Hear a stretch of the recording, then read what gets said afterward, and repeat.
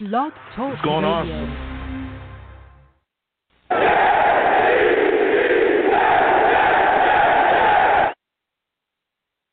What's going on, folks? It's your boy Long Beach Joe here. Man, boy, do we have a show today.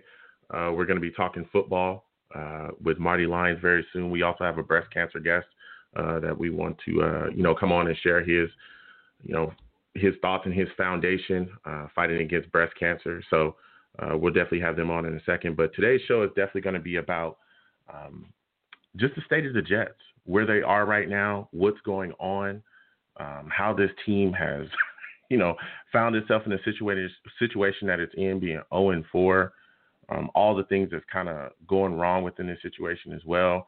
And just kind of also talking about the state of where we are with the players, like some of the players, how they're performing, how some aren't performing.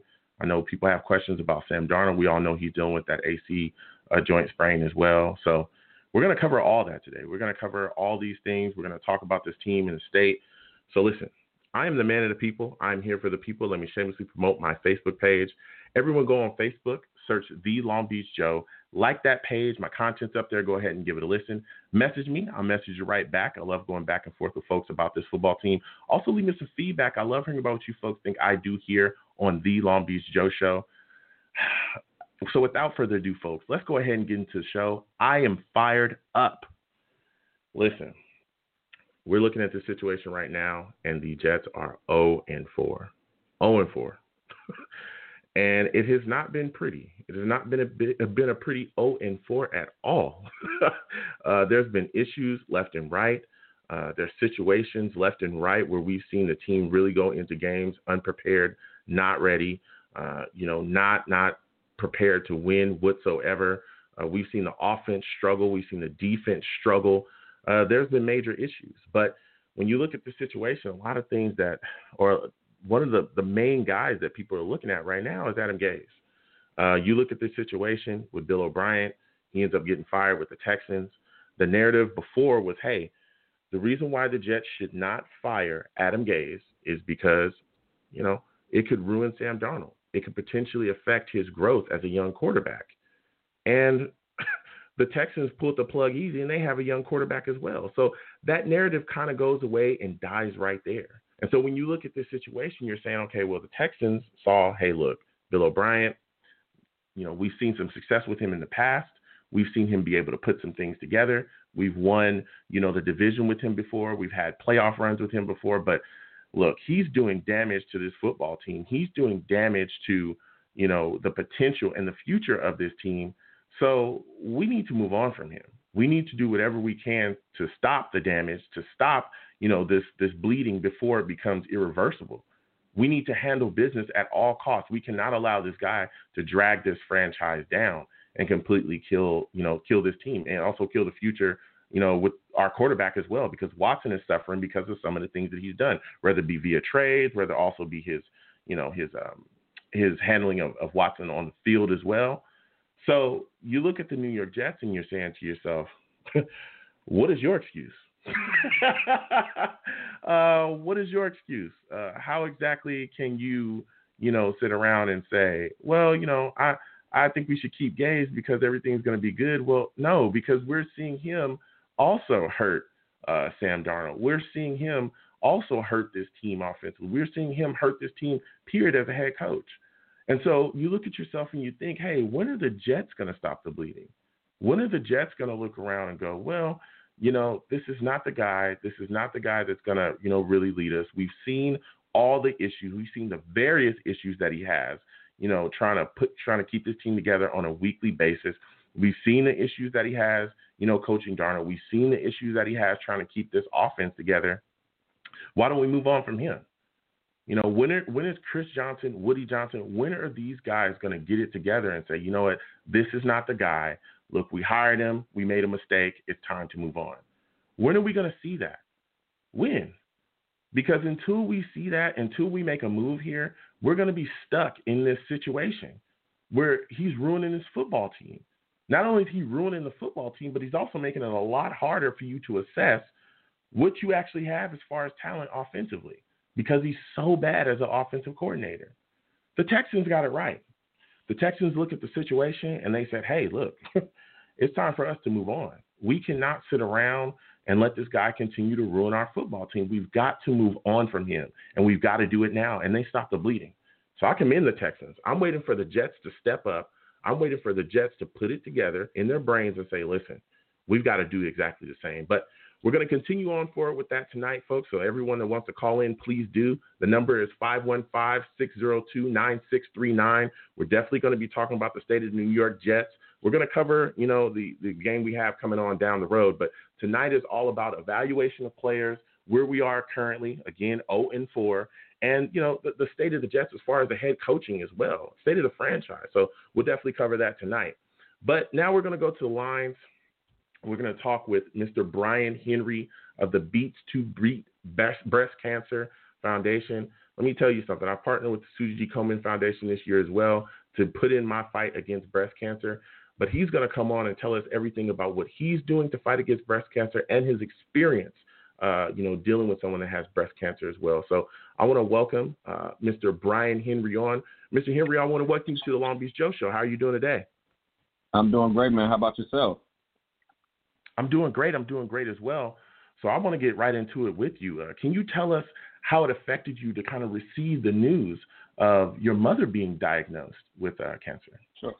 Sure. I appreciate it. Even before we dive in, just thank you for having me on the show this afternoon, this evening. I certainly appreciate any opportunity to kind of to share the narrative of our family in hopes of that it makes a difference in all the families who may be experiencing it or even prevent it in other families experiencing it. But my story is our story, rather. My family story is very unique. Originally from Baltimore, Maryland, and my mother was diagnosed with breast cancer when she was only 33 years old, going into her 34th year, and it was a 14-month battle from diagnosis to her untimely death when she was 35. And, most of all detections that are out there, they really encourage women to not even look into breast cancer screening, and mammograms until they're in their 40s. But unfortunately, breast cancer adversely affects African-American women at a disproportionately higher rate. The death tolls are at a disproportionately higher rate in comparison to white women. And I currently live in Los Angeles, so if you live in Los Angeles and you're a black woman and you're diagnosed with breast cancer, the chances of succumbing to this are 56% greater in comparison to your Caucasian or white counterparts. And there's so many factors of this, so much of it is it's surrounding late detection, socioeconomic differences, access to health care, food deserts, a host of different factors. But with my organization, Beats to Beat Breast Cancer, what we learned is one of those intangible things is that black women do just such an amazing job of taking care of so many others and oftentimes put their own health on the back burner. And that's one of those things that you can't really study in a lab. It's our culture. And so with our organization, Beats to Beat Breast Cancer, we do our best to flip that mirror around and to the black women we love and encourage people across the entertainment industry and other sectors to really step up to the plate during the month of October and help us raise funds and drive greater awareness for breast cancer prevention. Yes. And again, Brian, I want to thank you for all that you're doing with the Beats to Beat Breast Cancer. It's an amazing thing that you're doing for the community. But I want to kind of touch on something as well with you dealing with that situation. What are some of the adjustments that you had to make in your everyday life to help your mother out? Sure. I mean, during that time, it was super tough, because my mother was the strength of our family. She's full of love, full of life, full of joy, that person that that you automatically just want to be your best friend because she just brought so much love and energy. And to kind of really see her body physically deteriorate right in front of our eyes during that time frame, it was just extremely, extremely challenging. And unfortunately, we just didn't have the knowledge base to make the best adjustments then. It was just more or less being there, supporting my mom during getting her wigs and going to chemo sessions and, helping her up and down the stairs and different things along those lines. But currently, what I recommend, for those who are facing breast cancer or even, you're concerned about being preventative, is really identifying what your blood type is. So often we eat foods that really don't align with our body type, and the foods that we eat become toxic within our body. And so often we think we get cancer, we don't get cancer. Our body is cancering. We need to look at cancer more as a verb than just as something you go to it's not something you go to the grocery store and pick up. Your body begins to cancer as it relates to, the things that we put in it on a daily basis. And so often just a simple shift within our diet can really be preventative and helping us make sure that we don't have more Black women that we love succumb to this disease. Yes. And again, everyone listen, we are listening to Brian Henry of Beats to Beat Breast Cancer Foundation coming on, sharing every piece of knowledge that he has with us. Brian, when you look at the situation, how important is it for people to get to the doctor and seek early detection? It's overwhelmingly important. It's the number one factor that makes a difference literally between life and death. And, we have to have greater compassion on each other as it relates to what that process is. So many of us across the African-American community, we don't have the greatest trust for medical professionals, dating back to, the Tuskegee experience, everything with Henrietta Lacks, everything surrounding that space, just has us just at a certain disdain toward medical professionals. I've even met women across the years who've told me that they don't feel like they can be their own self-advocate because they go to the doctor and say, hey, there's something wrong with me, and someone else is like, oh, no, you're fine. There's a thought process that Black women can take pain, at greater capacities than other cultures, and obviously we know that's not true. It's a myth, but there is sometimes an ill lens by which medical professionals look at women of color. And so we always encourage us to never go to an appointment alone. Always take someone else with you. If you are older in age, making sure you're taking someone who's younger, who may not have a problem kind of stepping up and stepping to the medical professional with a certain tone that is authoritative as it relates to the care that you're seeking to have. And so early detection is key, but what's even more key is making sure that you're always going to the medical professional with someone else with you. Yeah, and that's absolutely great knowledge. Can you explain the Beats to Beat breast cancer, and what does it do to impact the community? Sure, definitely. Beats to Beat breast cancer. It's a play on words. Even I, at this point, still get tongue-tied. But I'm a professional DJ, and I've been blessed to. I mean, seriously, like but it's the perfect name. You want to kind of get tongue-tied on it. It's a fun thing to say. But Beats to Beat breast cancer was founded in 2014. I'm a professional DJ. I worked in the corporate space and investment banking and telecom and different sectors, and turned down, the prospect of going to business school because, as I said, I love music, and I just wanted to explore what that looks like.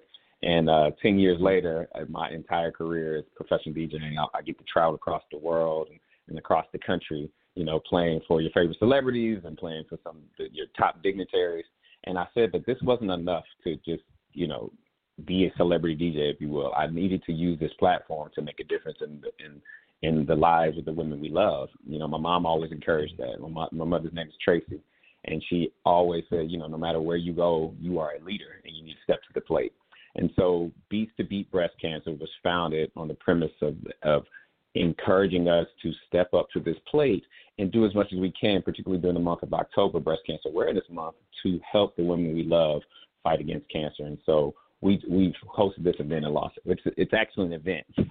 Most events that you go to tend to be, for breast cancer, tend to be a walk or something that's a little somber. We say no, we're celebrating life. And so we have a DJ, it's always a female DJ, honoring our female DJs. And we encourage everyone to bring everyone you love. It doesn't have to just be women who are in the age where you're most concerned about cancer, but we encourage young women and young men to participate as well.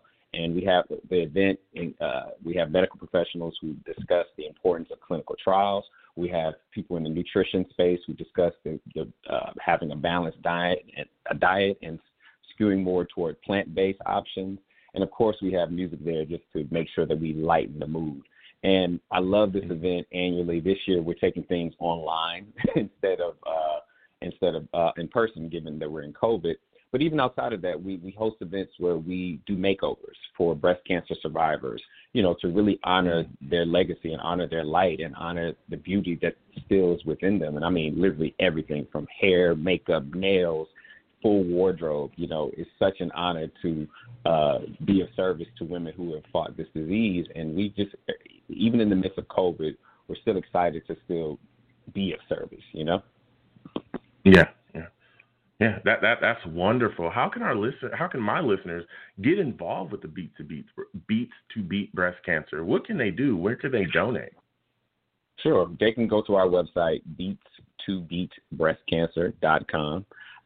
It's the full word, a full phrase, if you will, beats2beatbreastcancer.com, and make donations.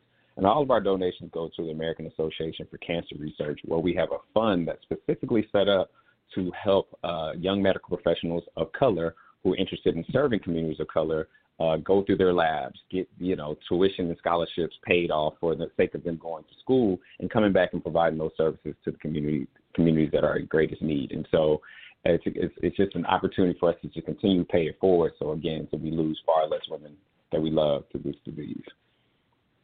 Yeah. Now, my final question for you before I let you go is, you talked a little bit about it, just a little bit about being a DJ. You're pretty famous. You're just not some anybody. You're a guy that has a big name. I know you're trying to be humble. All right, but I'm gonna let you toot your horn a little bit. Tell us about some of the people you rub elbows with, some of the celebrities that you kind of DJ at events with. Go ahead and let them know what you all about. That's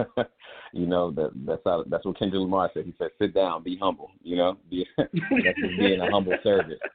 And I think that humility comes in because the gift is not mine. It's something I've been blessed with, and it's always been on my heart to share it. But in sharing it, it has opened the doors for me to be a recurring DJ on ABC's Good Morning America. I've DJed, Sundance Film Festival, New York Fashion Week, Harvard Business School. Some folks that I've been blessed to play music for, Chance the Rapper, Cardi B, Beyonce, and the thing I'm most proud of, I've been blessed to DJ for the Obamas on more than one occasion. And so the career of just being of service and just aligning with my gifts and talents has opened the door to rub elbows, to your point, to some of the luminaries and some of the people we love. But more than anything, and what's most important to me, is that gift is always circling back to service, and that's why I'm excited every year to share as much as I can on Beats to Beat Breast Cancer. Yeah. And again, I want to thank you for coming on, Brian Henry. It was great to speak with you. Before I let you go, can you please throw out, all of your social media, and again, where my listeners can donate to the Beats to Beat Breast Cancer, and everyone can get in touch with you as well. Sure. Once again, beats2beatbreastcancer.com, Beats with an S, to beatbreastcancer.com, and my personal social media on Instagram is at its Brian, Brian, Henry, Henry, at It's Brian Henry on Instagram. So love anyone who's listening. Feel free to reach out. Always happy to answer questions surrounding this cause and anything else where I can be of service. So, man, thank you so much for having me on the show today. I really appreciate it. All right. Thank you so much again coming on, Mr. Henry. It was great speaking to you. You have a good night. You too, Joe. Take care. All right. Have a good one. Whew. Listen, what a great interview with Mr. Henry there. Brian Henry, again, Beats to Beat Breast Cancer, a great event that he has going on. I'm supporting the Susie G. Komen Foundation as well in my fight against breast cancer. If you'd like to donate to my fundraising page, it is plastered all over my social media at YoungJ000. Also, The Long Beach Joe on Facebook.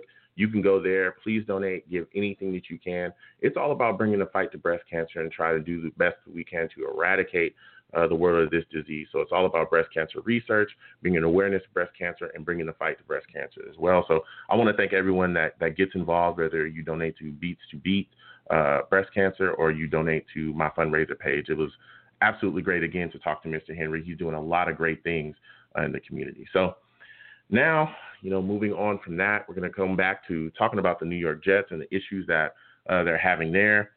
When I look at this team and I evaluate this team, I talked a little bit about Adam Gase before and about the issues that he put in there. And I think one of the biggest casualties of that is Sam Darnold. Look, everyone has different opinions about Sam. I've talked to various people across the board. But if you ask most analysts, you ask most people that, are really in tune with football, that are really trying to figure things out and really kind of get a stiff look at the Jets, a lot of them will say that, listen, Sam Darnold has the talent. Without a shadow of a doubt, he has the talent. The problem is, Is he going to be coached correctly? Is he going to be surrounded by the right weapons ever? Is he going to be put in a position to ever succeed? And I think that's a big question because, this franchise has issues. It's not just coaching. This roster, not a lot of weapons there. The protection has issues. So we're looking to see, hey, is Sam ever going to be put around the right people so that he can ascend as a quarterback? That's a big question. A lot of that is on Joe Douglas as well. We're going to talk about Joe Douglas tonight too, because guess what? As much as we all love Joe Douglas, and I do as well, I'm not trying to hammer him, but hey, he's had a hand in this roster having the issues that it has. I know a lot of people don't want to talk about that, but he has. Greg Van Roten not being a great, offensive lineman here. That was a signing that was done by Joe Douglas. There's issues at a wide receiver. Perryman, Dotson, we know that opt out, but Perryman, was he really a great choice over Robbie Anderson? Perryman's dealing with injuries, but guess what? Perryman has a history of injuries as well. So, bringing him in, only getting one wide receiver in the draft, even when we had all of those other issues as well, not going after any other free agent wide receivers, that hurt us too. So there's a lot to talk about when you talk about this team and its makeup and why it is where it is. Again, we're going to stick with that tonight. But I want to go to the callers real quick. I'm going to go to the callers. We're definitely going to talk about the state of the New York Jets. 973-973. We're going to come to you again. My chat boys in the chat, keep chatting because we're definitely going to come to you as well during this show. We're going to go to 973. We're going to talk to you. I want to get your thoughts on the state of the New York Jets and how you feel about this team as far as roster-wise. I'll be honest with you. I think it's horrendous. I mean, did anybody expect maybe to go 0-4 at this point? I mean, I was hoping it was going to be a lot better. And it has just been absolutely horrendous right from the get-go. Even we had leads, we blew it. In other games, we didn't even have a ghost of a chance. Ooh, I just say that. But it has been horrifying. And Gage should have been fired by now. And yet they're still keeping him. Why? I just don't get it.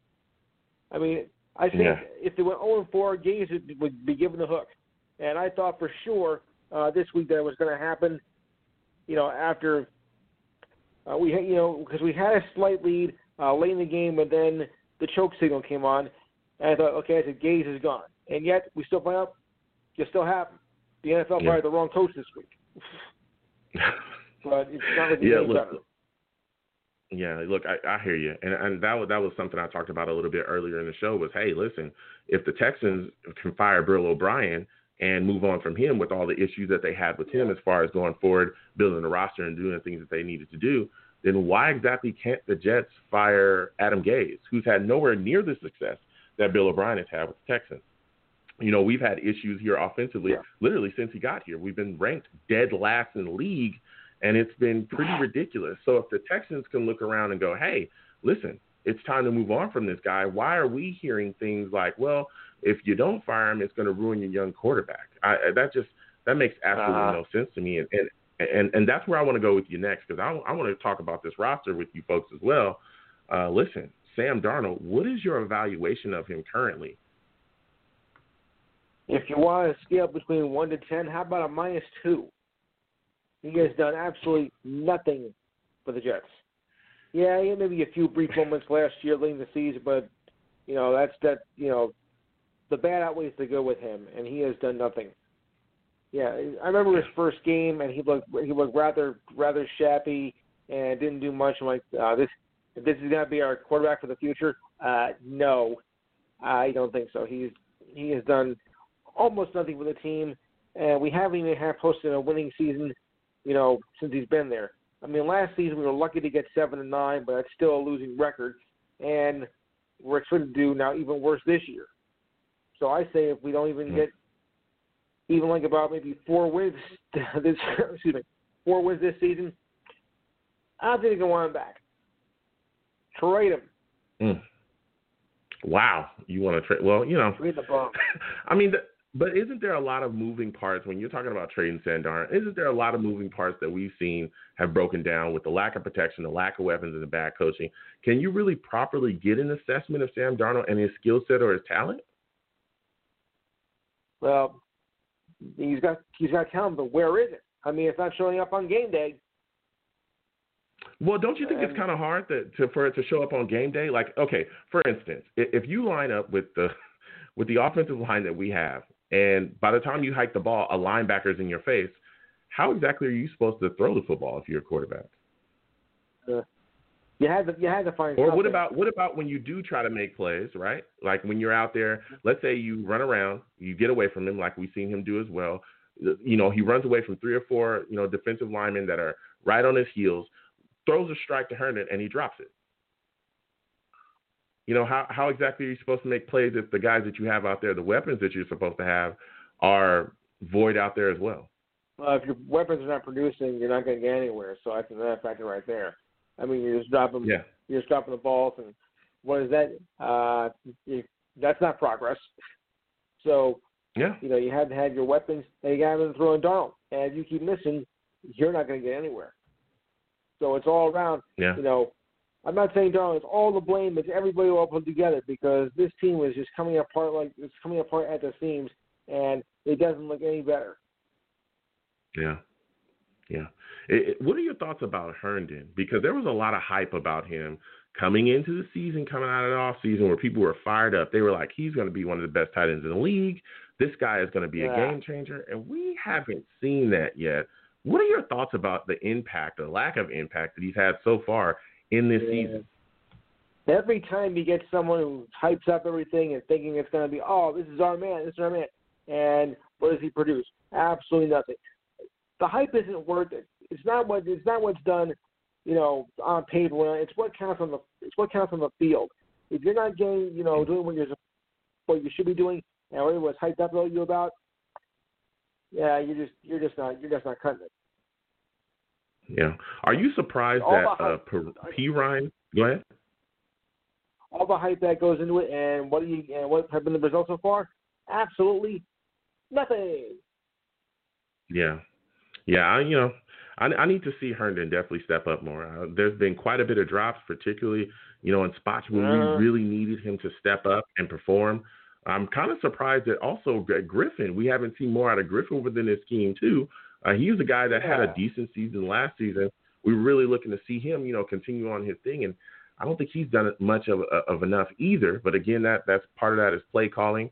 But you would figure that with the injuries that we have at wide receiver, we'd see more usage out of him at this point. But, that hasn't happened either. Yeah. So that could be more on Gaze. But another guy that I was thinking, hey, coming into the season I was excited about, I was hoping to see a little bit more out of, a guy that I was really hoping to, really take that step was P. Ryan.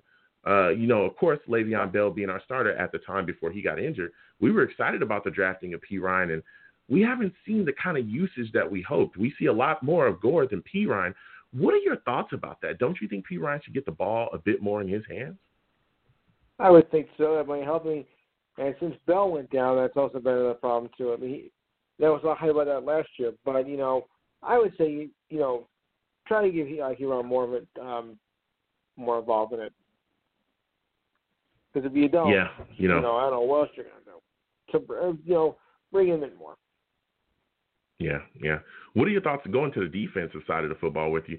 What are your thoughts about Greg Williams and his performance so far, within this season? We're 0-4, and the defense has definitely not looked so good. How do you feel about his job as a coordinator and the situations that he's put this team in defensively? I wish you could see me right now because I'm holding up a loser sign for that, and that's exactly what it is. The lost cause. The defense is the defense is horrible. The defense was horrible last year, and it doesn't improve. We just completely suck on defense. Yeah. And it's as a coordinator, what are you doing? Yeah. I mean, it's been pretty tough. Unbearable. We might resemble a season that goes back to 1992, the 1-15 season. I wish I had to relive that. Ugh. Yeah, it's tough, but I want to thank you for calling in, man. Thank you for talking to us about the Jets and just sharing your takes and opinion. I know it's a painful season, but we'll get through it together. You can see what I do on my show. All right, you have a good night, man. Thanks. Listen, a lot of Jets fans, calling in. The lines are lit up. We will get to you. Listen, this Jets team, it's tough. It's tough right now, but we will get through it together. But listen, we are now going to talk to a legendary Jets player. Excited to have him come on, Mr. Marty Lyons. Guy that's done so much for New York Jets. He's also an author as well. So we're going to bring him on in a second, folks, and we're going to talk to him about his foundation. We're also going to talk to him about this new book that he has coming out. Marty, I want to welcome you to the Long Beach Joe Show. How are you doing today? I'm doing well, thank you. That's excellent to hear. It's good to have you come on. Could not wait to speak to you about everything that you have going on, because you have so many good things going on. But before we get into the book, could you tell us a little bit about the Marty Lyons Foundation and what it does for the community and how my listeners could get involved with that? Well, I started the foundation in 1982. I was 25 years old, and playing for the Jets, I had the perfect platform, the perfect life. Then on March 4th, my oldest son was born, and then on March 8th, my dad suddenly died of a heart attack at the age of 58. And then on March 10th, a little boy that I was a big brother to died of leukemia at the age of 5.5. So I really was questioned. I couldn't find an answer. I kind of blamed myself. I said, what am I doing wrong in life that God would do this to me? And then, days would go by, and then it turned into weeks, then it turned into months. And then you finally realize that this is a part of life that, everybody's going to go through at one point of their life. So I reached out to a teammate of mine, Kenny Shroy, and I said, you know what, I'd really like to start a foundation for terminally ill children, give them their greatest wish in life and make it become a reality, give them an opportunity to feel important. So fast forward, we've been doing it for 38 years. We've raised over $35 million. We're in 13 states, and we've helped a little over 8,000 families in that span. So, God challenges you, and you can either accept it and try to work with it and make something good out of something bad, or you keep running from it, and it changes you into somebody you don't like. Yeah, Marty, again, listen, I want to thank you for everything that you're doing with the Marty Lyons Foundation, everything that you're doing for the community through that. That is huge. That is absolutely huge. And I want to, again, thank you for everything that you're doing there. But just kind of moving forward as well, Marty, can you tell us a little bit about your book, If These Walls Could Talk, the New York Jets Stories from the New York Jets Sidelines, Locker Room, and Press Box? It's hot off the press. I'm hearing a lot of beautiful things about it. Can you give us a little bit of insight about it? Well, you know what? I was approached by Triumph Book Publishing Company out of Chicago, and they wanted me to write a book on 40 years of being with the Jets. And I said, I really don't have a desire to write a book. I said, the only way I would write a book is if I made it a crossover book where I would tell a story about a Jet or tell the story about working with the Jets for 40 years, of the coaches, the players, some friendly locker room stories. But starting in 1982, I wanted to make it a crossover book and start telling, stories about the kids from the foundation and place the readers in the eyes of a parent that has a sick child and what it's like to be in an intensive care unit with a child that's dying. And the doctors look at you and they look at the parents and they say, hey, there's nothing more we can do. We think it's time. And then immediately, the parents would look at me and say, well, what do you think we should do? And, that's a tough decision to tell somebody that it's time to take their child off life support. So when Triumph agreed that they would allow me to do a crossover book, I immediately signed over all rights from my end of the book, any signing bonus to go directly to the foundation. Wow. So my hope is that it inspires people. It'll make you laugh. It'll make you cry. And at the end of it, I hope it inspires you to be a better person. Yeah. Wow. That is huge, Marty. Again, everyone listening, we're speaking with Marty Lyons, legendary Jets player, also the Marty Lyons Foundation, where he's helping the community out as well. He's also author of a brand new book, If These Walls Could Talk, wherever you can pick that up, Amazon, any of those places. Please go get it. It's a great, great read. Wow, Marty, that's huge. That's huge. I mean, such a humanitarian. You do so many great things for the world, so many great things for the community. That is phenomenal. But I want to kind of get into, your career as well. Some of the things that you did with the New York Jets. When you entered the league as a first-round pick, how much of it was an adjustment for you? Well, it was a big adjustment because normally in college, we played a 5-2, which meant I was a defensive tackle. And as soon as I got drafted up here, they drafted Mark Gastineau in the second round.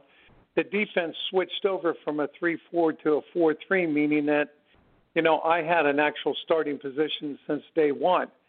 And the problem was that, I didn't have the speed to play a defensive end. I had the technique and the knowledge to go inside. So my rookie year, I was outside. Joe Klecko was inside. After that, they flipped us. He went outside. I went inside. Mark started, and we had two outstanding defensive ends. You couldn't double team them. And if you did, then that freed up one, either myself or Abdul, or freed up a linebacker. So, I was very fortunate to play with some outstanding, talented athletes in college. We only lost 6 games in 4 years with Coach Bryant. We won 3 SEC titles. We won a national title. So I think the biggest adjustment that I had to make coming into the NFL was get used to losing some games. It wasn't it wasn't easy. You're used to winning, and we open up the first game that year and we lost to Cleveland, and then we go up to New England and we get beat 56-3. And ooh. I remember on the way back, I was sitting on the airplane just looking at the veterans in the back of the plane, and at that time, the NFL even allowed the flight attendants to give you 2 beers as you got on the plane. So everybody was drinking. And I remember looking back there at the plane, I go, I cannot believe that this is the NFL. We just got embarrassed. And Matt Robinson, the backup quarterback out of Georgia, came over to me and said, hey, Rook, what's wrong with you? And I go, Matt, I can't believe we just lost 56-3, and look at the plane. And he looked at me and he says, hey, this is the NFL. You got to get over it, or it's going to happen again next week. So It was you had to open up your eyes. It's a childhood dream that became a reality. But when you first stepped into the doors of the NFL, it wasn't everything that I thought it would be. And then all of a sudden, the team started to turn around, and we started to get better leadership. We started to get better play, and we made it to the playoffs a few times, but unfortunately, we never made it to a Super Bowl. Yeah. And Marty, when you talked about getting better leadership and a lot of the older players that you had around you, what were some of the older veterans that took you under their wing and kind of helped you along in your career? Well, I think the first guy would be Joe Klecko, and Joe certainly has earned every right to say, hey, he's a Hall of Famer. He won't say it, but I will. This guy made All-Pro at 3 different positions. He was the leader both on and off the field, and he couldn't have done more for the New York Jets organization than he did. And the only thing not on his resume was playing in a Super Bowl. So he's not in the Hall of Fame, but I think it was him and it was Greg Buttle, a linebacker that we had out of Penn State, probably one of the smartest people I've ever played with. He knew everything. The coach would signal something in for the defense, and he'd yell back at the coach. It didn't work, and he'd change the defense. And 9 out of 10 times he was right. But he knew where every 11 players should be and what they should be doing. So they held us pretty much accountable. But I can remember watching those guys as a rookie sitting in front of my locker trying to get the team fired up. And as a rookie, you don't say much. You just sit there. And then all of a sudden, I don't know when it was or where we were at, but the torch was passed. And then I got up. And, that energy that was building up in me, I just let flow throughout the locker room. And whether it was breaking a table or making some noise in there, I made sure everybody knew that, hey, there was a game to be played and we better be ready. Yeah. And when you talk about being ready, because that's a lot of fans, a lot of my listeners as well, some of them may not really understand what it takes to truly be ready for an NFL game week in and week out. Can you speak to how much of a grind it is physically to play in the NFL? Well, it's a grind because after, week 1, maybe even in after week 2, your body starts to ache because training camp back then wasn't like training camp now. Preseason games back then aren't like preseason games now. We used to play a quarter in the first preseason, a half in the second, 3 quarters in the third, and then you play 3 quarters in the fourth. So you were building yourself up, getting in football shape. And I think when you look at the Jets this year at 0-4, Joe Douglas went out there and he tried to rebuild through free agency and offensive line, and he found some very talented players. Then the coronavirus hit, then the pandemic hit. So all that chemistry that would have been built through mini camp, training camp, preseason games got eliminated. And then you're putting a responsibility on the players to say, all right, guys, let's get fired up, get that energy going in the locker room. Then you run out onto the field, and it's an empty stadium. And you look around.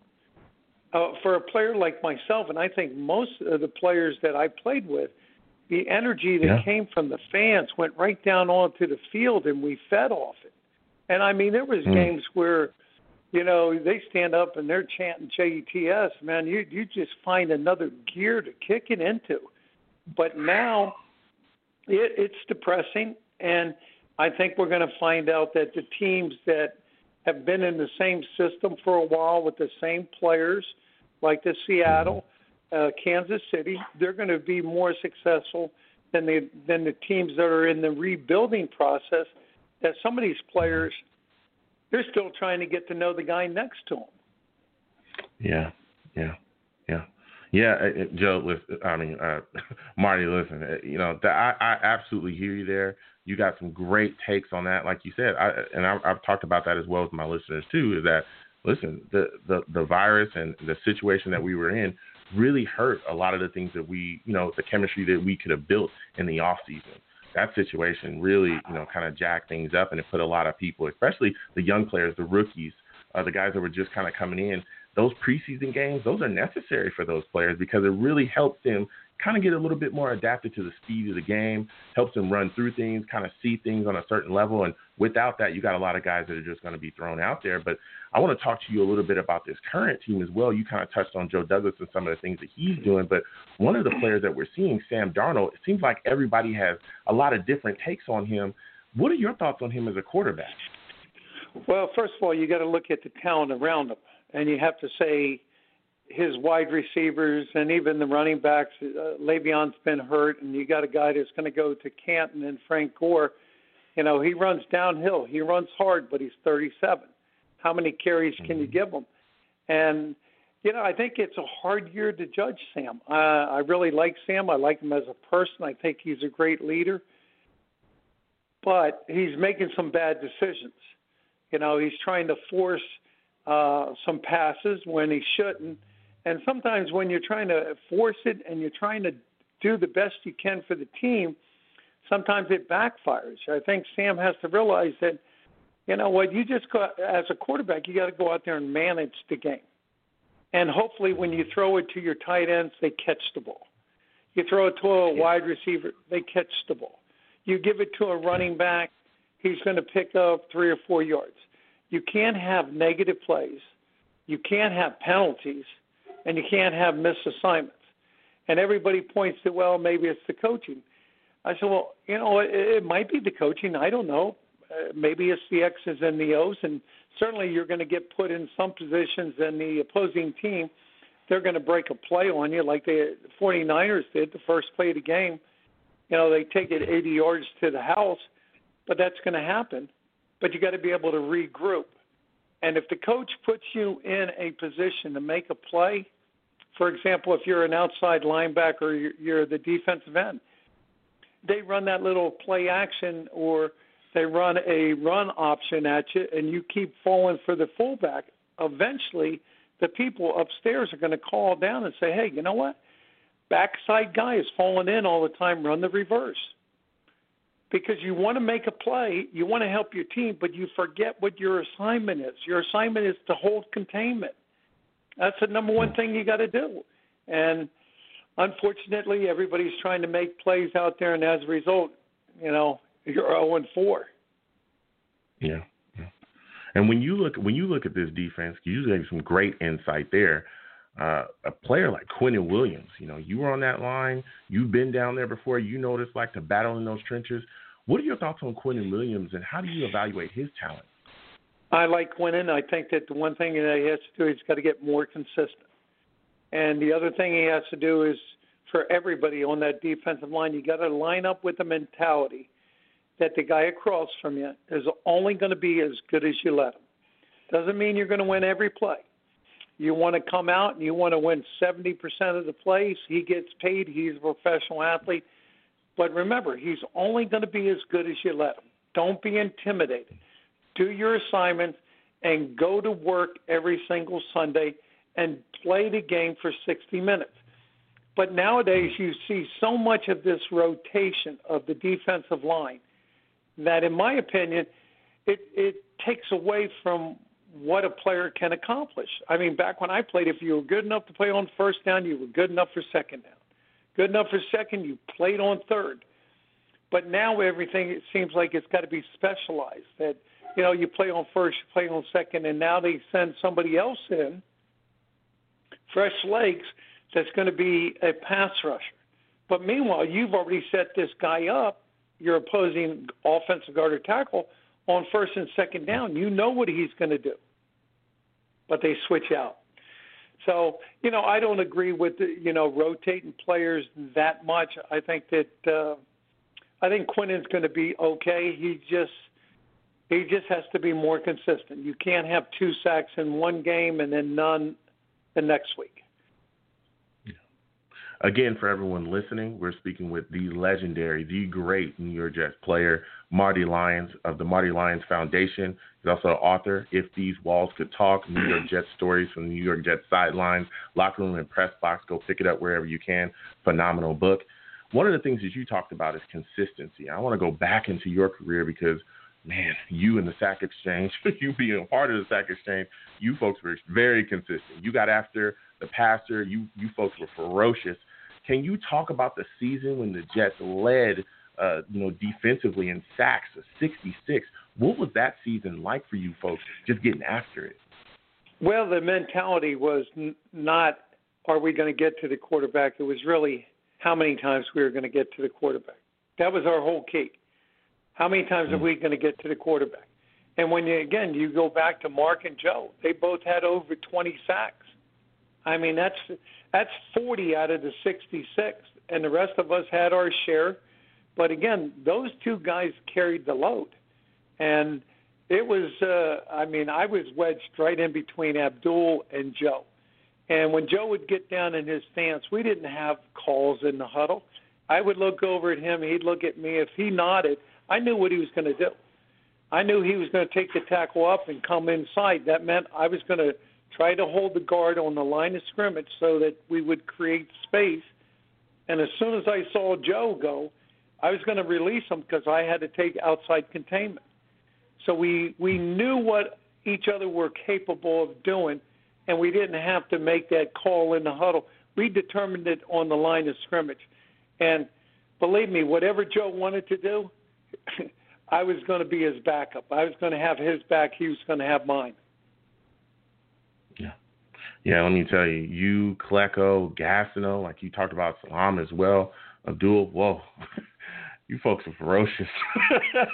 Well, I played with guys, probably the most talented guys I've ever played with. Mark had so much talent. It was unbelievable. Yeah. Joe had so much talent, and he was so strong, and he was a team leader. And he used to tell us in the locker room, if you're not ready to play, just stay in here. Stay in here. Don't go out there. Because if you go out there and you're not ready to play, either you're going to get hurt or you're going to get one of your teammates hurt. So, again, the leadership coming from the players themselves, and the players we held each other accountable. We didn't need a coach to tell us, hey, we weren't playing well. We didn't need a coach to try to motivate us and say, hey, let's go get them. No, we had one another, and we built the trust in that. And, be honest with you, some games we thought that we should have, played better, harder. Just didn't happen that day, and people go, well, what? You said you were prepared. You said you had a good week of practice. What happened? I go, you know what? Nobody can pinpoint it. If we could pinpoint it, we could bottle it and sell it to every team in the NFL, every college team, because it does happen. Yeah, it absolutely does. And just continuing to speak with you about your career and the things that you did out there on the field, what was it like making it to the AFC Championship? What was that run like up into that moment? Well, the run was fantastic because we had to go on the road. And we kind of labeled ourselves road warriors. And we went out to Cincinnati, and we beat them up pretty good because Freeman McNeil ran for over, 200 yards. And then the following week, we had to go out to L.A., and we played Jim Plunkett and the Raiders. And they were known to try to intimidate you, but we made sure when we left the locker room, nobody was going to intimidate us. If they beat us, they beat us, but they weren't going to, we weren't going to back down to them. So we win that game 14-7, and then we're on a pretty good high. And we go down to Miami. There was a wet field. It rained all week. Nobody covered the field. And, of course, we had 5 turnovers on the offensive side of the ball. We gave up 1 defensive touchdown. And, we lose 14-0. We got a pat on the back. They said maybe, don't worry, we'll get them next year. But unfortunately for quite a few players in that locker room, that next year never came. So that's the one thing that these players have to realize, that if you're ever in that situation and you think it comes that easy, you better take advantage of it, because there's no guarantees that it'll ever happen again. Yeah, you're absolutely correct, Marty. I always preach, and we've seen other players preach across the league as well, seizing the moment. It's like you just said, you never know if you're ever gonna have that chance again. It's here now. You got to do whatever you can. Go ahead. Yeah, whatever you can to do to play as hard as you can. And people have said, well, Don Shula didn't cover the field. I said, well, you know what? It's not like they took the ball and went to a dry field. They played on the same field that we did. Problem is, you have those turnovers. You have the turnovers, you're not going to win the game. It's pretty simple, especially when one of the interceptions was returned for a touchdown. That's a quick 7. Then your offense has to go back out, and we didn't play solid football that day. Maybe we were all caught up on the field not being covered, or maybe we looked ahead and said, hey, you know what? Let's make the plans. We're going to go to the Super Bowl. There's no way the Dolphins are going to beat us 3 times in 1 year, but they did. Yeah. And again, everyone listening, we're speaking with the great Marty Lyons, amazing Jets player. He's also a part of the Marty Lyons Foundation. He's an author of a book as well, If These Walls Could Talk, New York Jets Story from New York Jets Sideline, Locker Room, and Press Box. Go pick it up wherever you can. It's a phenomenal book.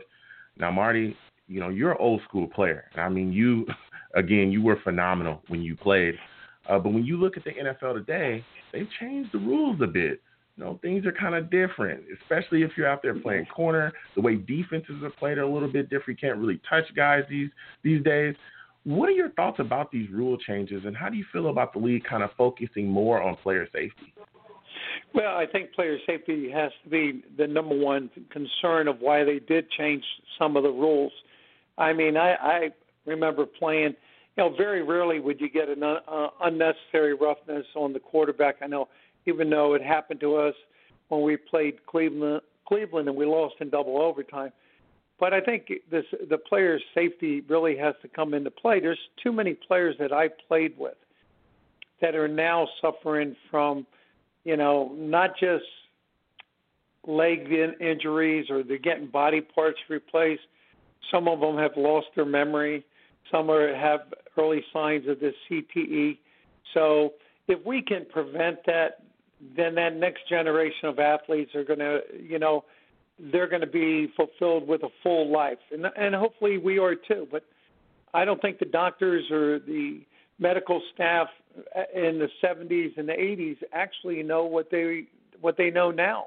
And I think that's the number one reason why the rules have changed. Yeah, I think I fully agree with you there, Marty. I think the rules have changed to, again, like you said, better for the players. It allows players, to live a longer life, especially, football-wise, and deal with their health in a better way as well. You got a lot of, like you said, team doctors, a lot of the medical professionals have definitely changed the way they've done things to really help these players out and help them, continue to take care of their bodies. So, Marty, this has been a phenomenal interview with you. I want to thank you for coming on. Before I let you go, can you please give all of my listeners, again, all of the contacts, social media contacts, everything that you have to get involved with you, the Marty Lyons Foundation, and also to, be able to purchase your book and everything that you're doing with that as well? All right, the best way to do it is go to my website, themartylyonsfoundation.org. You can order a book there. I will personally sign it. I will send it out to you. And if you're a Jet fan, I think you'll like the insight of some of the stories. And as a friend of mine told me, he goes, I was laughing halfway through the book. The other half of the book, I was crying. And he goes, and at the end of the book, I was inspired. I was inspired to be a better person, better father, better husband, and better in my community. And I think that if that is what people can take out of the book, then I wrote a pretty good book. Yeah. Well, again, Marty, I want to thank you for calling in. I want to thank you for coming on and just spreading all of the knowledge that you had on football, also for everything that you do in your community with the Marty Lyons Foundation as well. You have a good night, Marty. Well, I appreciate it, and I want to thank all the people from the tri-state area, my board of directors, and everybody, all the volunteers, because it's really them that are making the foundation work. And without them, you and I wouldn't be probably having this interview on the book. We'd be just talking strictly about the Jets. I mean, we could do that as well. You were a phenomenal player, Marty. Phenomenal. Well, let me tell you. Any listener, you go back and you watch that tape, Marty was throwing people around like crazy. There was like nobody that could block him in the world. So well, that would have been a great conversation as well. We had some fun. All right. Well, you have a good night, Marty. You got it. I appreciate the time, and everybody out there, stay well. All right. You have a good night. Good night. Bye-bye. Phenomenal interview with Marty Lyons. Again, everyone, please, the Marty Lyons Foundation, go over there and get involved with that. Marty's a phenomenal player. I'm talking about phenomenal. You go back and you watch the tape, he's throwing folks around. Okay, he is getting to the QB, him, Joe Klecko, Gastineau, Abdul Salam. Those guys were beasts. Okay, and Marty was an absolute monster. Again, his book, If These Walls Could Talk, New York Jets Stories from the Sideline, Locker Room, and Press Box. Phenomenal read. So, man, that was amazing to actually, get to speak to him. So now with that, we're going to get back into this current New York Jets team and talk about, the evaluation, some of the things that we're seeing there. Again, folks, if you want to call in, it's 515-602-9639. You can call in, please. Talk to me about this Jets team. We got a lot of things coming up. I'm going to get to the callers that we currently have. My chat guys, please keep chatting. I'm going to come to you, so we're going to get to it. So 347, I'm coming to you. I want to give me your thoughts on the evaluation on Sam Darnold so far. How are you feeling about him?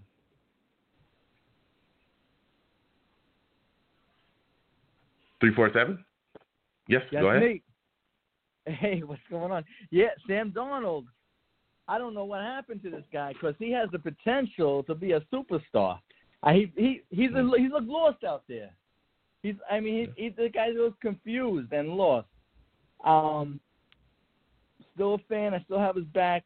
Everybody wants to give up on him and sink for the next kid. But I'm all for him. I'm standing by him. Yeah. Can't give up on the guy. You gotta be loyal. Yeah. I mean, look, I hear you there.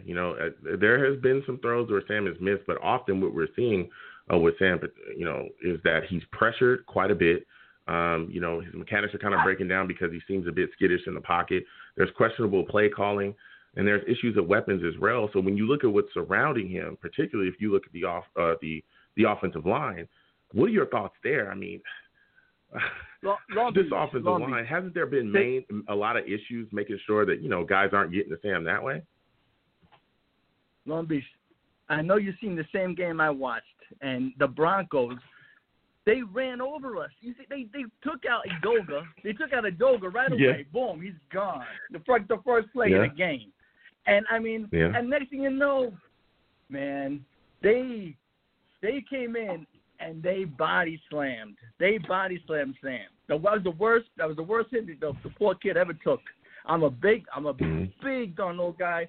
I mean, call me Hermosa Beach Tom, man, because I'm there every week watching it. I have the Darnold shirt on. I'm meeting all his people out there, out in Southern California. I mean, I'm pretty much the only guy representing him out there, but that's why everyone comes to me, and I love the kid. I have all his jerseys, everything else, but besides that, I mean, it was only right. I know that we had to lose that game due to penalties. I mean, there was no discipline whatsoever, but they had to put a hit out on their quarterback, on the Broncos quarterback. Of course, he got late hit. He got a little bit right back at him, and I mean, I was loving it. I mean, what are you gonna do? Yeah, listen, I hear you, but we didn't have to do that. That was really, I thought that was a little bush league. Yes, I do think that the pickup and the spin around and slam was a personal foul there, but to call those timeouts to try to take shots at their quarterback, I think was quite ridiculous. Especially when if we're upset, hey, then we need to play better. We need to go out there and really take that aggression out, while we're actually playing. Don't go out there and call a bunch of flags and get a bunch of penalties and be completely undisciplined. I don't think that helps your cause at all. But it didn't, and obviously didn't. But you have to strike back quick. You can't wait until the opportunity comes, because it might not ever come. I'm sure they tried to get them legit, but it didn't happen. So they had to do the late hits. I mean, hey, whatever it takes.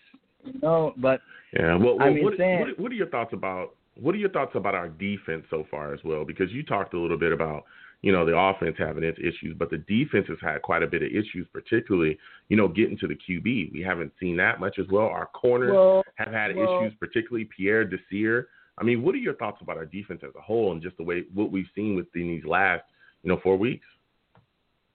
Well, Pierre Desir, he did have that one beautiful interception that wasn't called at first, but in the last game.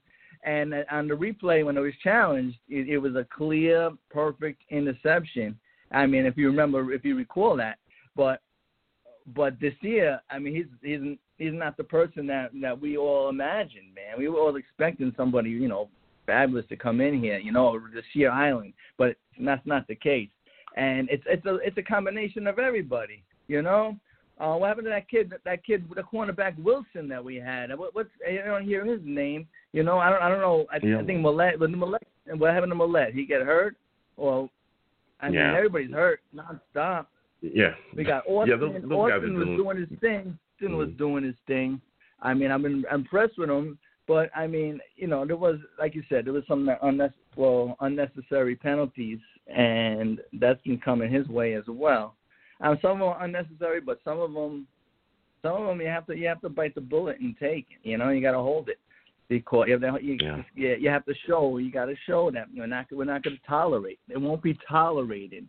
The abuse that they put on him, it should have been a flag on that play too. You can't do that. You can't pick up our guy and body slam him. Come on. Anyway, that's what happened in my eyes. Yeah.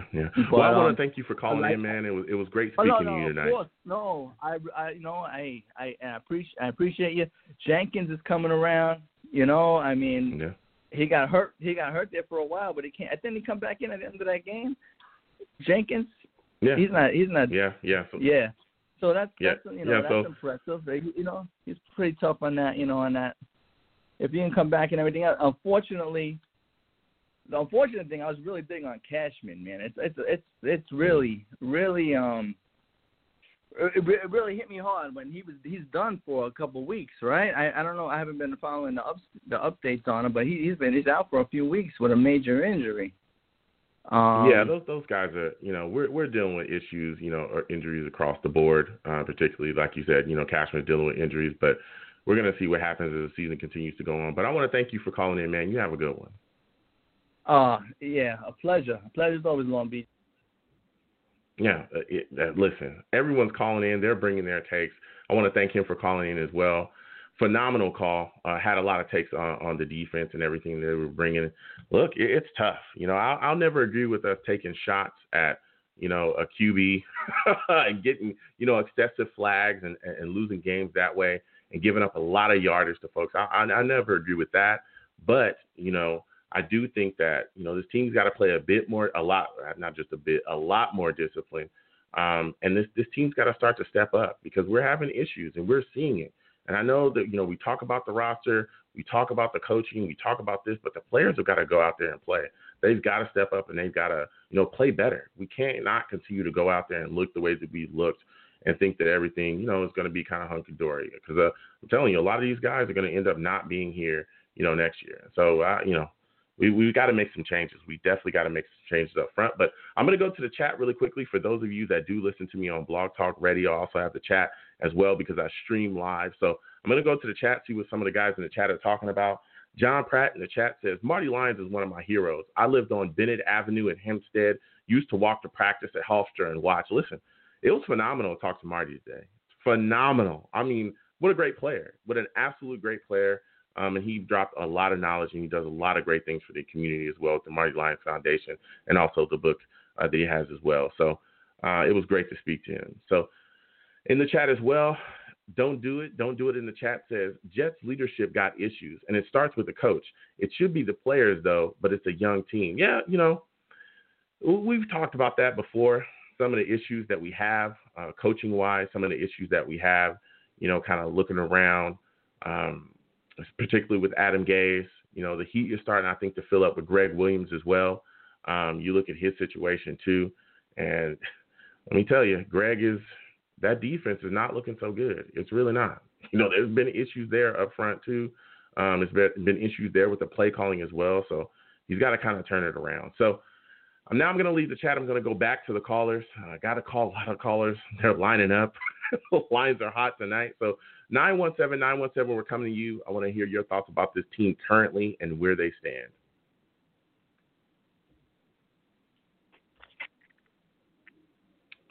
(917), it's on you. Hey, what's going on? How you doing, Joe? I'm all right. How are you doing today? I'm doing good.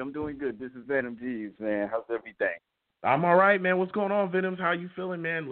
Listen, let me get your thoughts on what is your current evaluation of Sam Darnold, man? What's your current evaluation? Let's go. Man, you can't even evaluate Sam right now. He doesn't have any weapons around him. The line is horrible. Everything is going to crap right now, man. We're just a bad team all the way around. So you can't even place the blame on Sam right now because the line is so bad. Van Roten is just getting ran through every place. It's just horrible all the way around, man. Oh, man. Look, I hear you. I'm pretty much right there with you. I look at the situation where I've seen Sam miss certain guys, on some players, but more than often it's him running for his life, trying to make a play somewhere. We've seen so many scores on broken plays where he's just running for his life and it's just happened to make a play. And, that's got to change. Like you talked about as well, Van Roten, our offensive line, they've got to block better. They got to be better. But when you talk about this offensive line, particularly when you talk about this offense, the issues that we have at wide receiver, stuff like that, when are we going to start to kind of look at this situation and say, Greg Williams, Joe Douglas, are you to blame for some of this? Yes. Because Joe Douglas did have his hand in this roster. So it's like, when are we going to start to look at Joe Douglas and say, what were you doing when some of these things were going down? What are your thoughts about that? Yes, and that's the same thing I was thinking as well, too, because it's like, Joe, you look at Buffalo, you see how Josh Allen was put all the pieces around him, and now you see the Jets. It's like, who do we have here? You don't even kick the tires on what's the guy from the Texans that was Hopkins? You don't kick the tires on Hopkins. You don't kick the tires on Diggs or nobody like that. Mohamed Sanu was out there. Yeah, Yeah, it's Sanu is kind of old. I would like a younger, proven guy. Even if you're going to go through free agency, just get a proven guy. Not the cornerback that they got be trash. You know, that guy is trash and horrible. I'm sick of seeing Desir get beat every time. His new name is the Trash.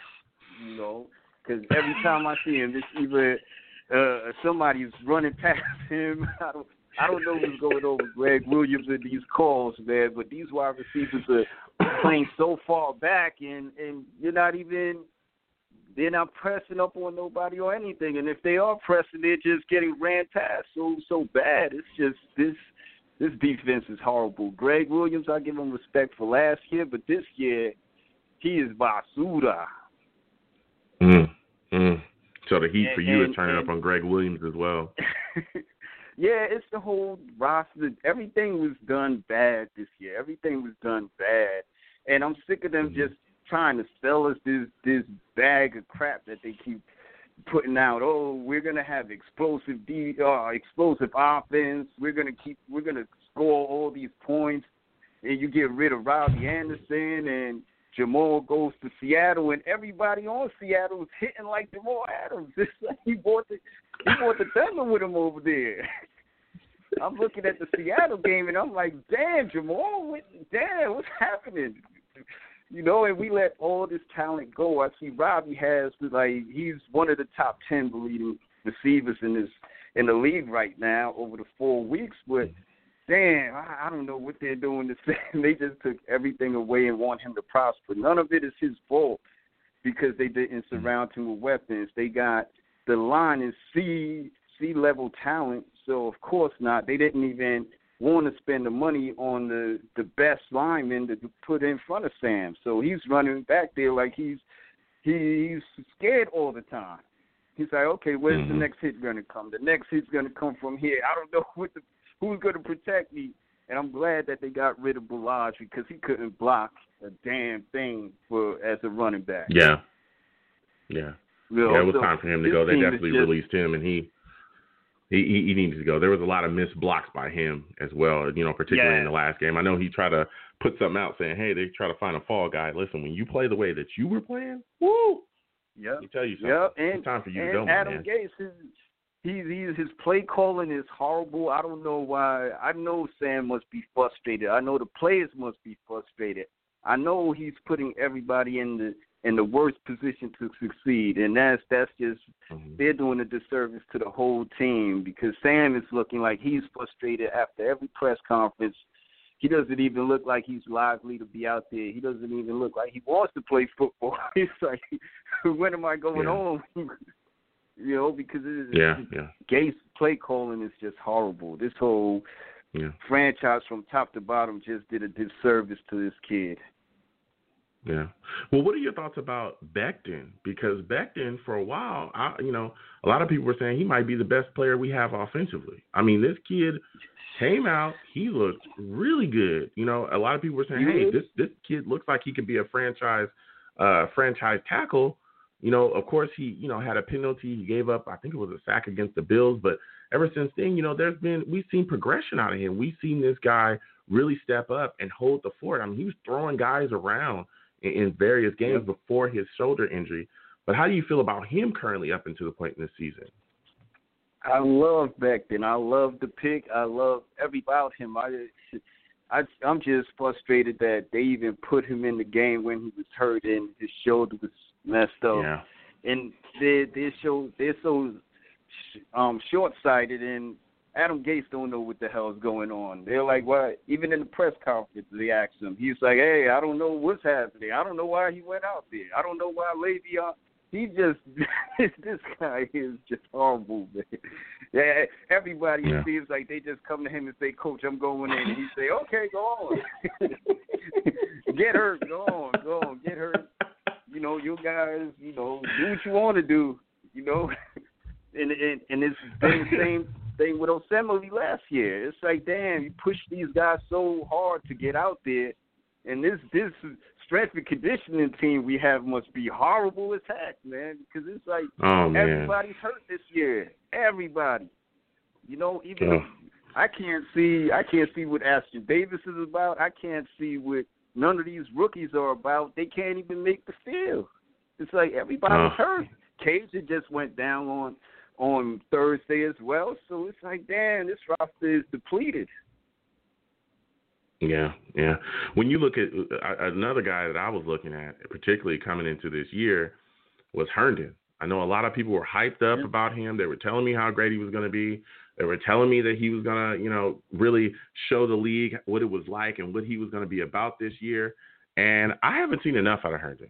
I haven't seen enough. And I want to get your assessment on him because I've seen quite a bit of drops, and I haven't seen this big boom that everybody's talking about. I mean, how do you feel about Herndon, and what are your thoughts on him so far this season? I love Herndon. I think he's a great tight end. I think it's the play calls. I think it's the system that he's in is not beneficial to him, and I think Adam Gase is just setting everybody up for failure. Everybody looks like they don't want to play for him. Herndon is just look like, all right, let me just run this. It's not something that Adam Gase looked like he went to them and said, hey, how you feel about this route? How you feel about running this play? It just seems like, hey, even with Sam, it seems like, hey, Sam, just run this play. Sam may say, no, it doesn't. I think this play is better. No, run the damn play, Sam. And he throws interceptions, and Herndon is and the one thing I loved about Sam is just his first year, what I saw under Jeremy Bates. Everybody could say what they want, but Sam in that game with Aaron Rodgers, and they both put up 40. It was an electric game. I think Sam has that quality, and I think it's just Adam Gase and his play calling and the system that they're running right now. So I know Sam has the ability to perform and put up numbers, but it's just the system that he's in and the lack of talent that's around him all the way around. So even if everybody's calling for Trevor Lawrence, why the hell are you going to put him back there? Because, I could be back there at quarterback and do nothing.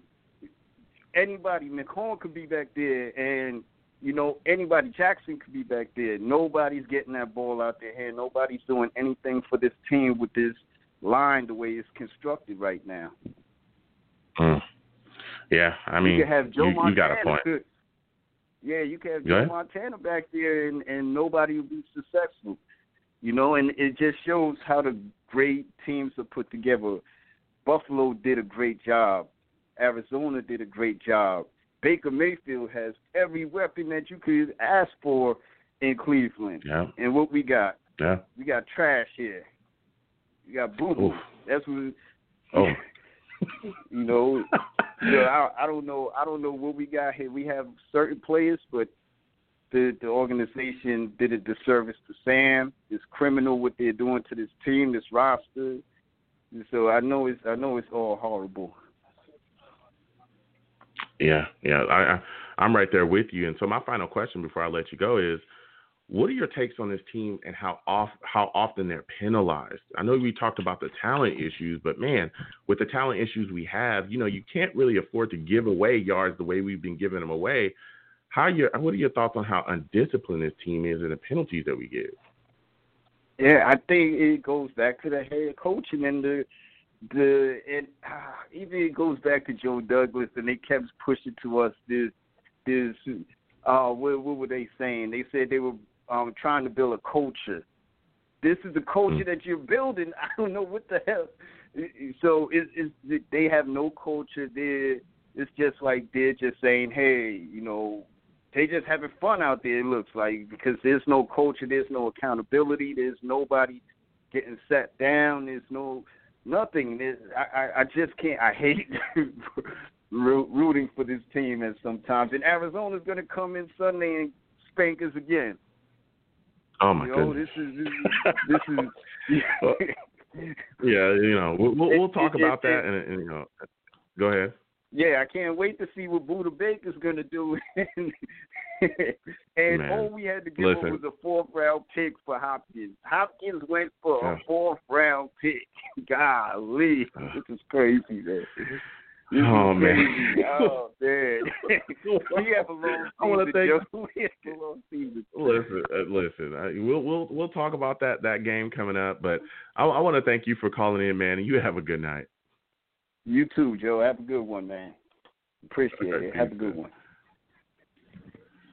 Oh, man. What a call. Venom calling in, letting it be known how he feels about this team and the current state of the New York Jets. It's tough, man.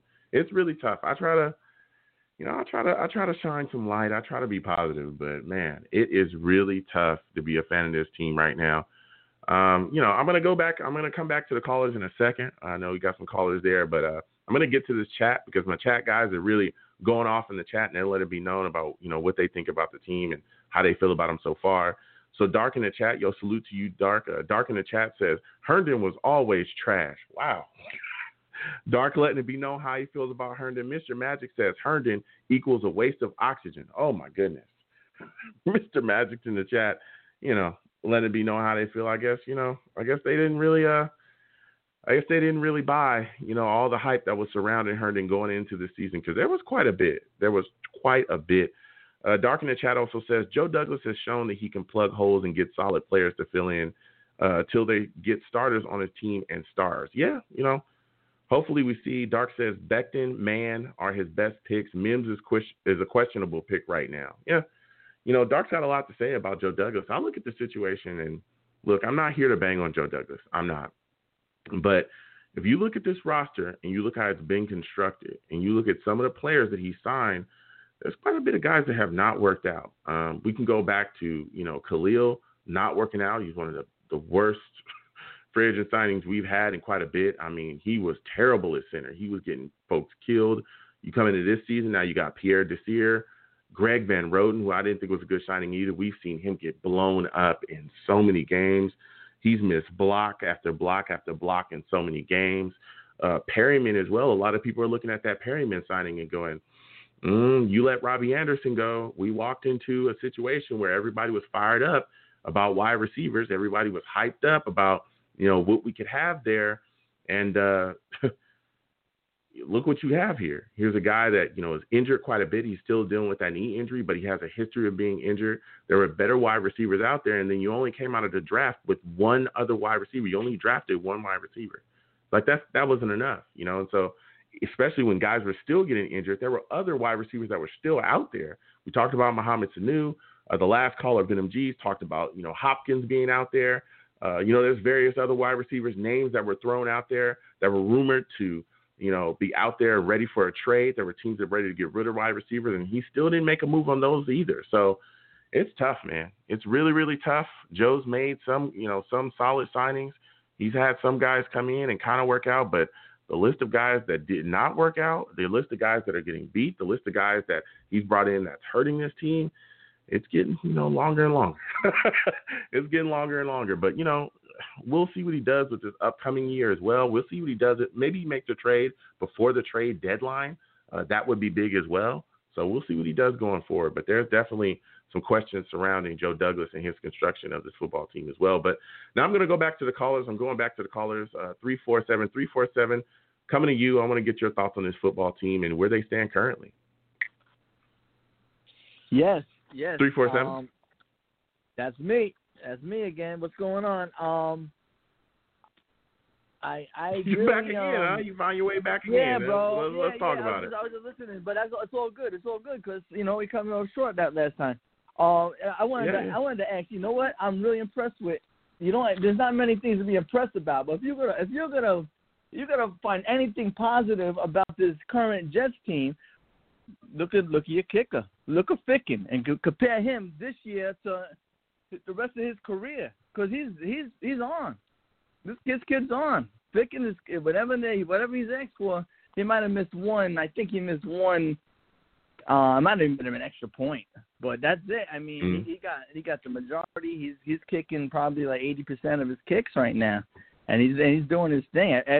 Whenever you ask him to step up, I mean, and one of them was called back on a penalty that he missed, but I mean, it's something promising, something that promising compared to last year.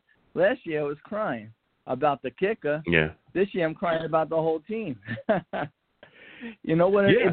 Look, I hear what you're saying. I look at the situation with Ficken as well. I think he's done a decent job. But I'm looking at this offense, and I'm saying to myself, this offense has got to get better. We cannot continue to look the way that we've looked, especially coming into this season so far. This looks like the same 32nd ranked offense. I think it's going to be tough. But I want to get your thoughts on Crowder. We know he missed time because of the injury, but he came back. He looked, he had some plays, in the last game, particularly against the Broncos. How do you feel about his performance so far this season? Well, just like last year, he's doing his thing. He's pretty much our best wide receiver. He's a slot guy, but the problem is we have great guys, but everybody's hurt. Mims, he's fabulous. He's potential to be an All-Pro. Perryman, I was hoping Perryman have his best year yet. He really shined in Tampa at the end of last year. And but don't you think that? I mean, don't you look at this situation and say to yourself, if you're Joe Douglas, because we were talking about Joe, throughout this show, we've talked about this. I understand Perryman, the Perryman move. You want to move on from Robbie Anderson. I get it, okay. But when you bring in Brashad Perryman, don't you look at the situation and say, well, this can't be, one of the few guys that I bring in. I've really got to go out there and really get more wide receivers, because even though you talk about Perryman in the year that he had in Tampa, he also has a history of injuries. He has a history of being injured. He does. There's a long history of it. And that's one of the reasons why, he's busted out in certain places. I mean, so even with Perryman being hurt, can you really excuse him only drafting one wide receiver in the draft as well? I mean, it was terrible not to get somebody, but he did pick up a couple undrafted free agents. I mean, we want no superstars, but everybody's trying. Go ahead. But I'm sorry, man. I thought it was very critical in the fourth round to jump on and take Morgan, man. That Morgan as the quarterback. Really? Quarterback. I mean, I think it was. You know why? Because I seen him as a possible Brady, man, with the Patriots looking to get him, and we jumped in and we stole them from the Patriots. Like Brady, they took Brady went in the 6th round, and they went all the way. But I think I don't know. I just felt that was a solid pick. Go ahead. Yeah, and I hear you, and I respect your take. But when you look at the situation of team needs and what we needed, Morgan, again, a backup quarterback, do we really need that over offensive lineman? Did we need that over wide receiver? Did we need that over corner? I could argue that we needed corners more than we needed a backup quarterback. A pass rusher. Why didn't you get a pass rusher in the 4th round? I get it, and again, I'm not banging on Joe Douglas, but I remember saying this exactly after the draft. It was like, hey, look, I get that you wanted to draft the backup quarterback. You wanted to get a guy in. That's fine. But when you look at what we went into that draft with, the needs that we had, there's no way that you can look at this situation and go, okay, I'll take a backup quarterback before I take a corner, a pass rusher, a wide receiver, or offensive lineman. Because those are all the same issues that we had last year. Those are all the same issues. And we're having those same issues this year. We can't block anybody. Sam has next to no weapons. We can barely cover anybody. Pierre Desir is getting beat left and right like he stole something. And we have nobody that can get after the passer. Nobody. Long Beach. And you got a backup quarterback, but how do you solve any of those issues? I totally agree with you, but there shouldn't have been such a laundry list of needs. They shouldn't have let it get to this point. We needed everything. I mean, everything, and including a backup quarterback. Look at last year. Look what happened to us last year. Sam went out for a little bit. Sam had to call in sick for an illness, and we couldn't do nothing. We lost every game. We were terrible. We had to try. He had to try, and I don't know. I put the backup quarterback. It's just as strong as need as every other position. You almost every other position you just listed. How do you put backup quarterback? How do you put backup quarterback as much of a need as any of the other positions I just listed? How? Because you can go sign a veteran backup quarterback and be fine, but you can't go out there and bring in guys like Pierre Desir or even pass rushers. You go out there and try to sign a pass rusher in free agency, you're going to pay out of your nose. You're going to pay out of your nose. If you're trying to get a top, offensive lineman, because we had holes in our offensive lines, the same holes that we pretty much have this year. We're still having issues at guard. Van Roten is kind of not Van Roten. McGovern is kind of up and down at center. I don't think he's necessarily played extremely well either. So there's been big issues, and again, I'm not here to bang on Joe Douglas. I completely understand for everyone that is listening. I know for a fact that Mike Maccagnan screwed this roster up. I know that. I was a guy banging to get him fired for years. I wanted him gone, and I get it. And I know that it took a long time to jack this roster up, and it's going to take quite, a bit more time to make it better. I get it. But when you're telling me that we're going into a draft with the needs that we have or needs that we had, and you take a quarterback in the fourth round when it was vital for us to, get something in there, whether it be an offensive lineman or a wide receiver, a playmaker for our offense, or a corner or a pass rusher, I can't deal with that. But I'm going to move on from that because we can agree to disagree there. Well, but I want to get to the defense with you real quick though. I want to get to the defense with you real quick, and I want to get your thoughts on this. A lot of people are looking at the trade, Bradley McDougall, and they're saying, "Hey, this guy's not playing very well either." How are your feelings about his play so far? And what are your thoughts, looking back at that trade now? Well, I'm not totally angry about it because of what we have coming, which is first round pick and first round pick plus. But I think his first game didn't have an interception on his first game. I mean, you can't do it every game, but he had he's doing his thing a little bit.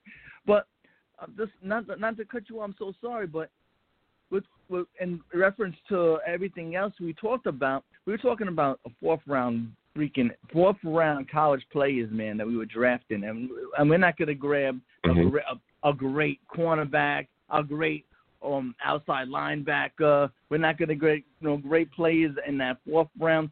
But what he tried to do. Remember, we got Clark. Clark I think that was Joe Douglas's freaking sleeper pick because he was going to get him regardless. And he was so happy he was still there. And I think he also got him in maybe the fourth round.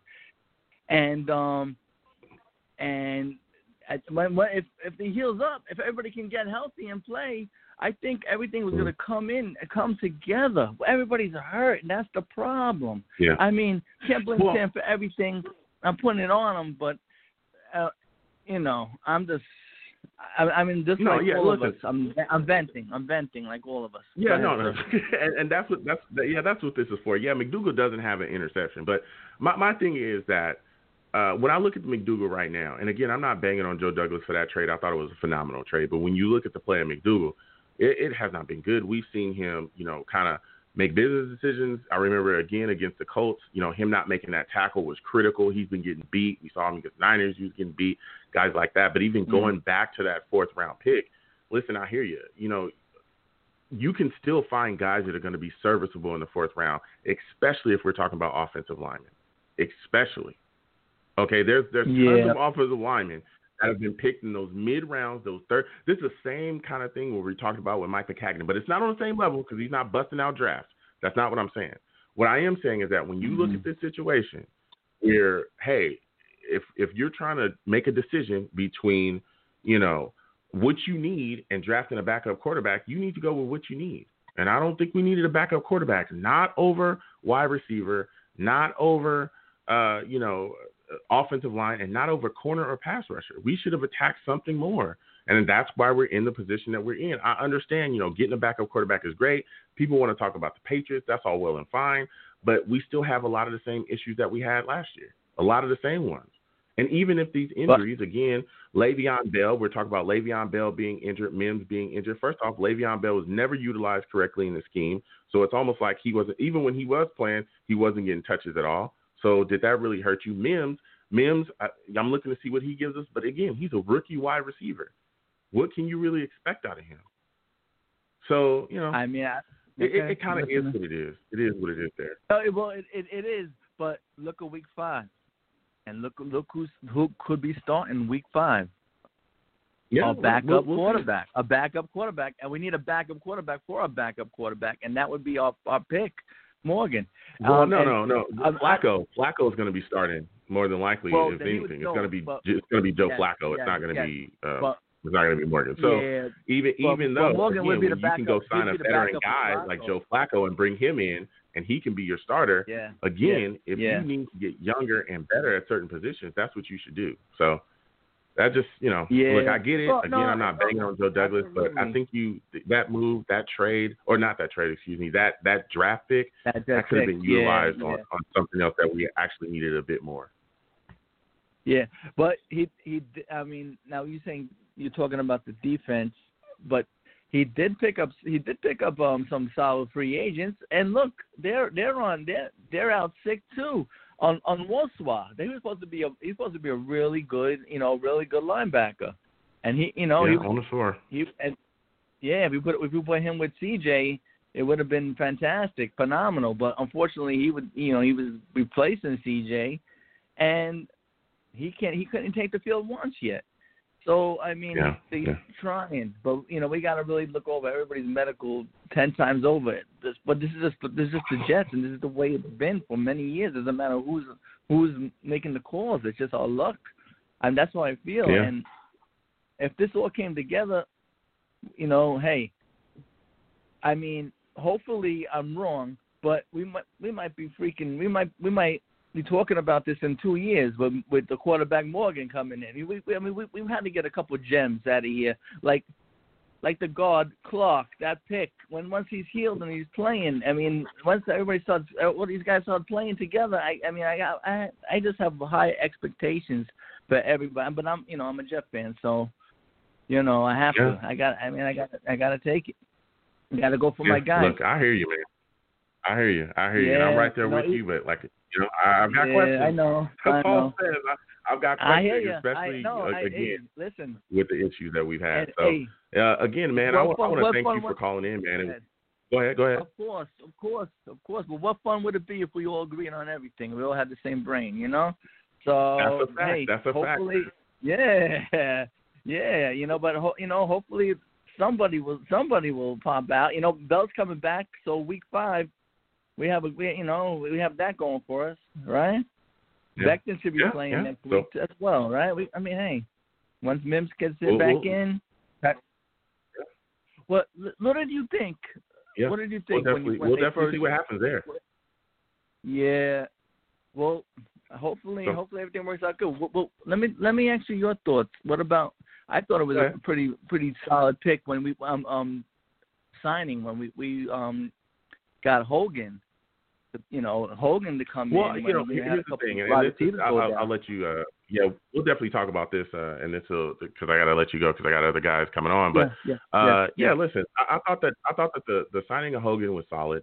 I thought it was a decent move, but there were other wide receivers out there as well that I thought we should target it, especially when you looked at our core and how we were going into the season. Even if you had Mims, you were starting Perryman.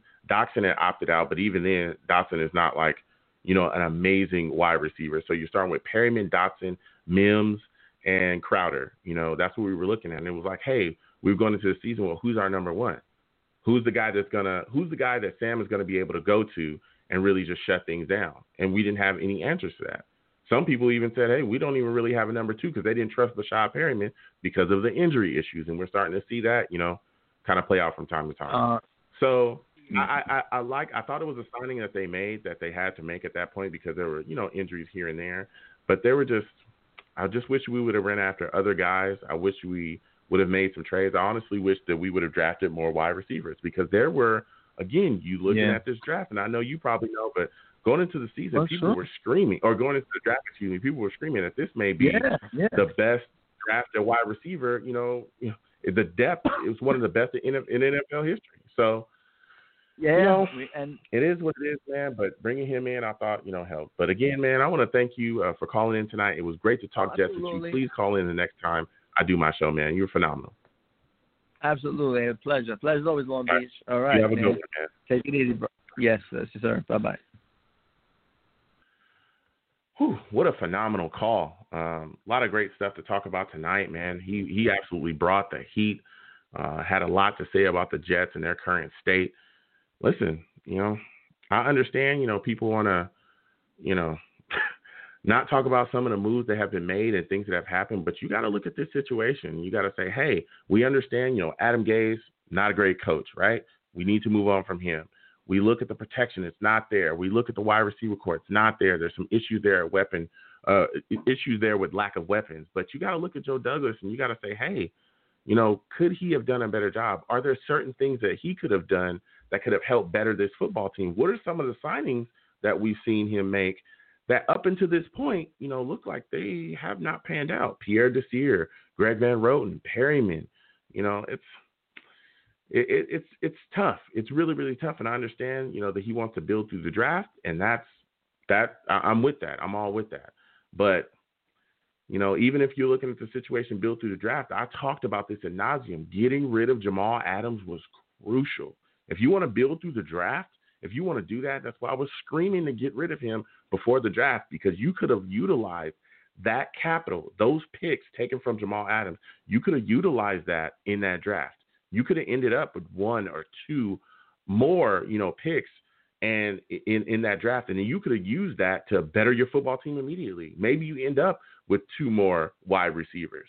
Maybe you end up with a CeeDee Lamb or somebody like that later on if you trade down. The possibilities could have been endless. So, I love Joe Douglas, and I'm not banging on him. I'm just saying, when you look at him, you got to also evaluate his situation, for sure as well, and some of the things that he's done that kind of contributed to the issues on this roster. So with all that said, I want to thank you folks for watching. It's been amazing. Thank you folks for listening as well, wherever you're listening to me from. It's been amazing. We had a great interview with Marty Lyons. That was great. I love talking to all of you folks. So listen, I'm the man of the people. I'm here for the people. Let me shamelessly promote my Facebook page. Everyone go on Facebook, search The Long Beach Joe Show. Like that page. The content's up there. Go ahead and give it a listen. Message me. I'll message you right back. I love going back and forth with folks. Also, leave me some feedback. I love hearing about you folks think I do here on The Long Beach Joe Show. I'm also on Twitter as well at YoungJ000. That's 3 zeros. Go ahead and follow me. I'll follow you right back. You want to troll me? No issues. I'm the troll that lives under the bridge, and I will have my Darnold jersey on. You can also follow the show's page at The Long Beach Joe. Go ahead, follow me on that page. We talk Jets. We do all kinds of stuff. I'm also on YouTube as well at The Long Beach Joe Jets. Go ahead, subscribe to that page. My content's up there. Go ahead and give it a listen. Go ahead and give it a watch. You want to troll me, no issues. You can troll me in the comments. We can go back and forth in there as well. And as always, folks, when you see me in person, all right, it is arms out, chest open, free hugs for everyone, okay? Free hugs for everyone that will cost you absolutely nothing. Don't let anybody tell you any different. So you folks have a good one. Peace.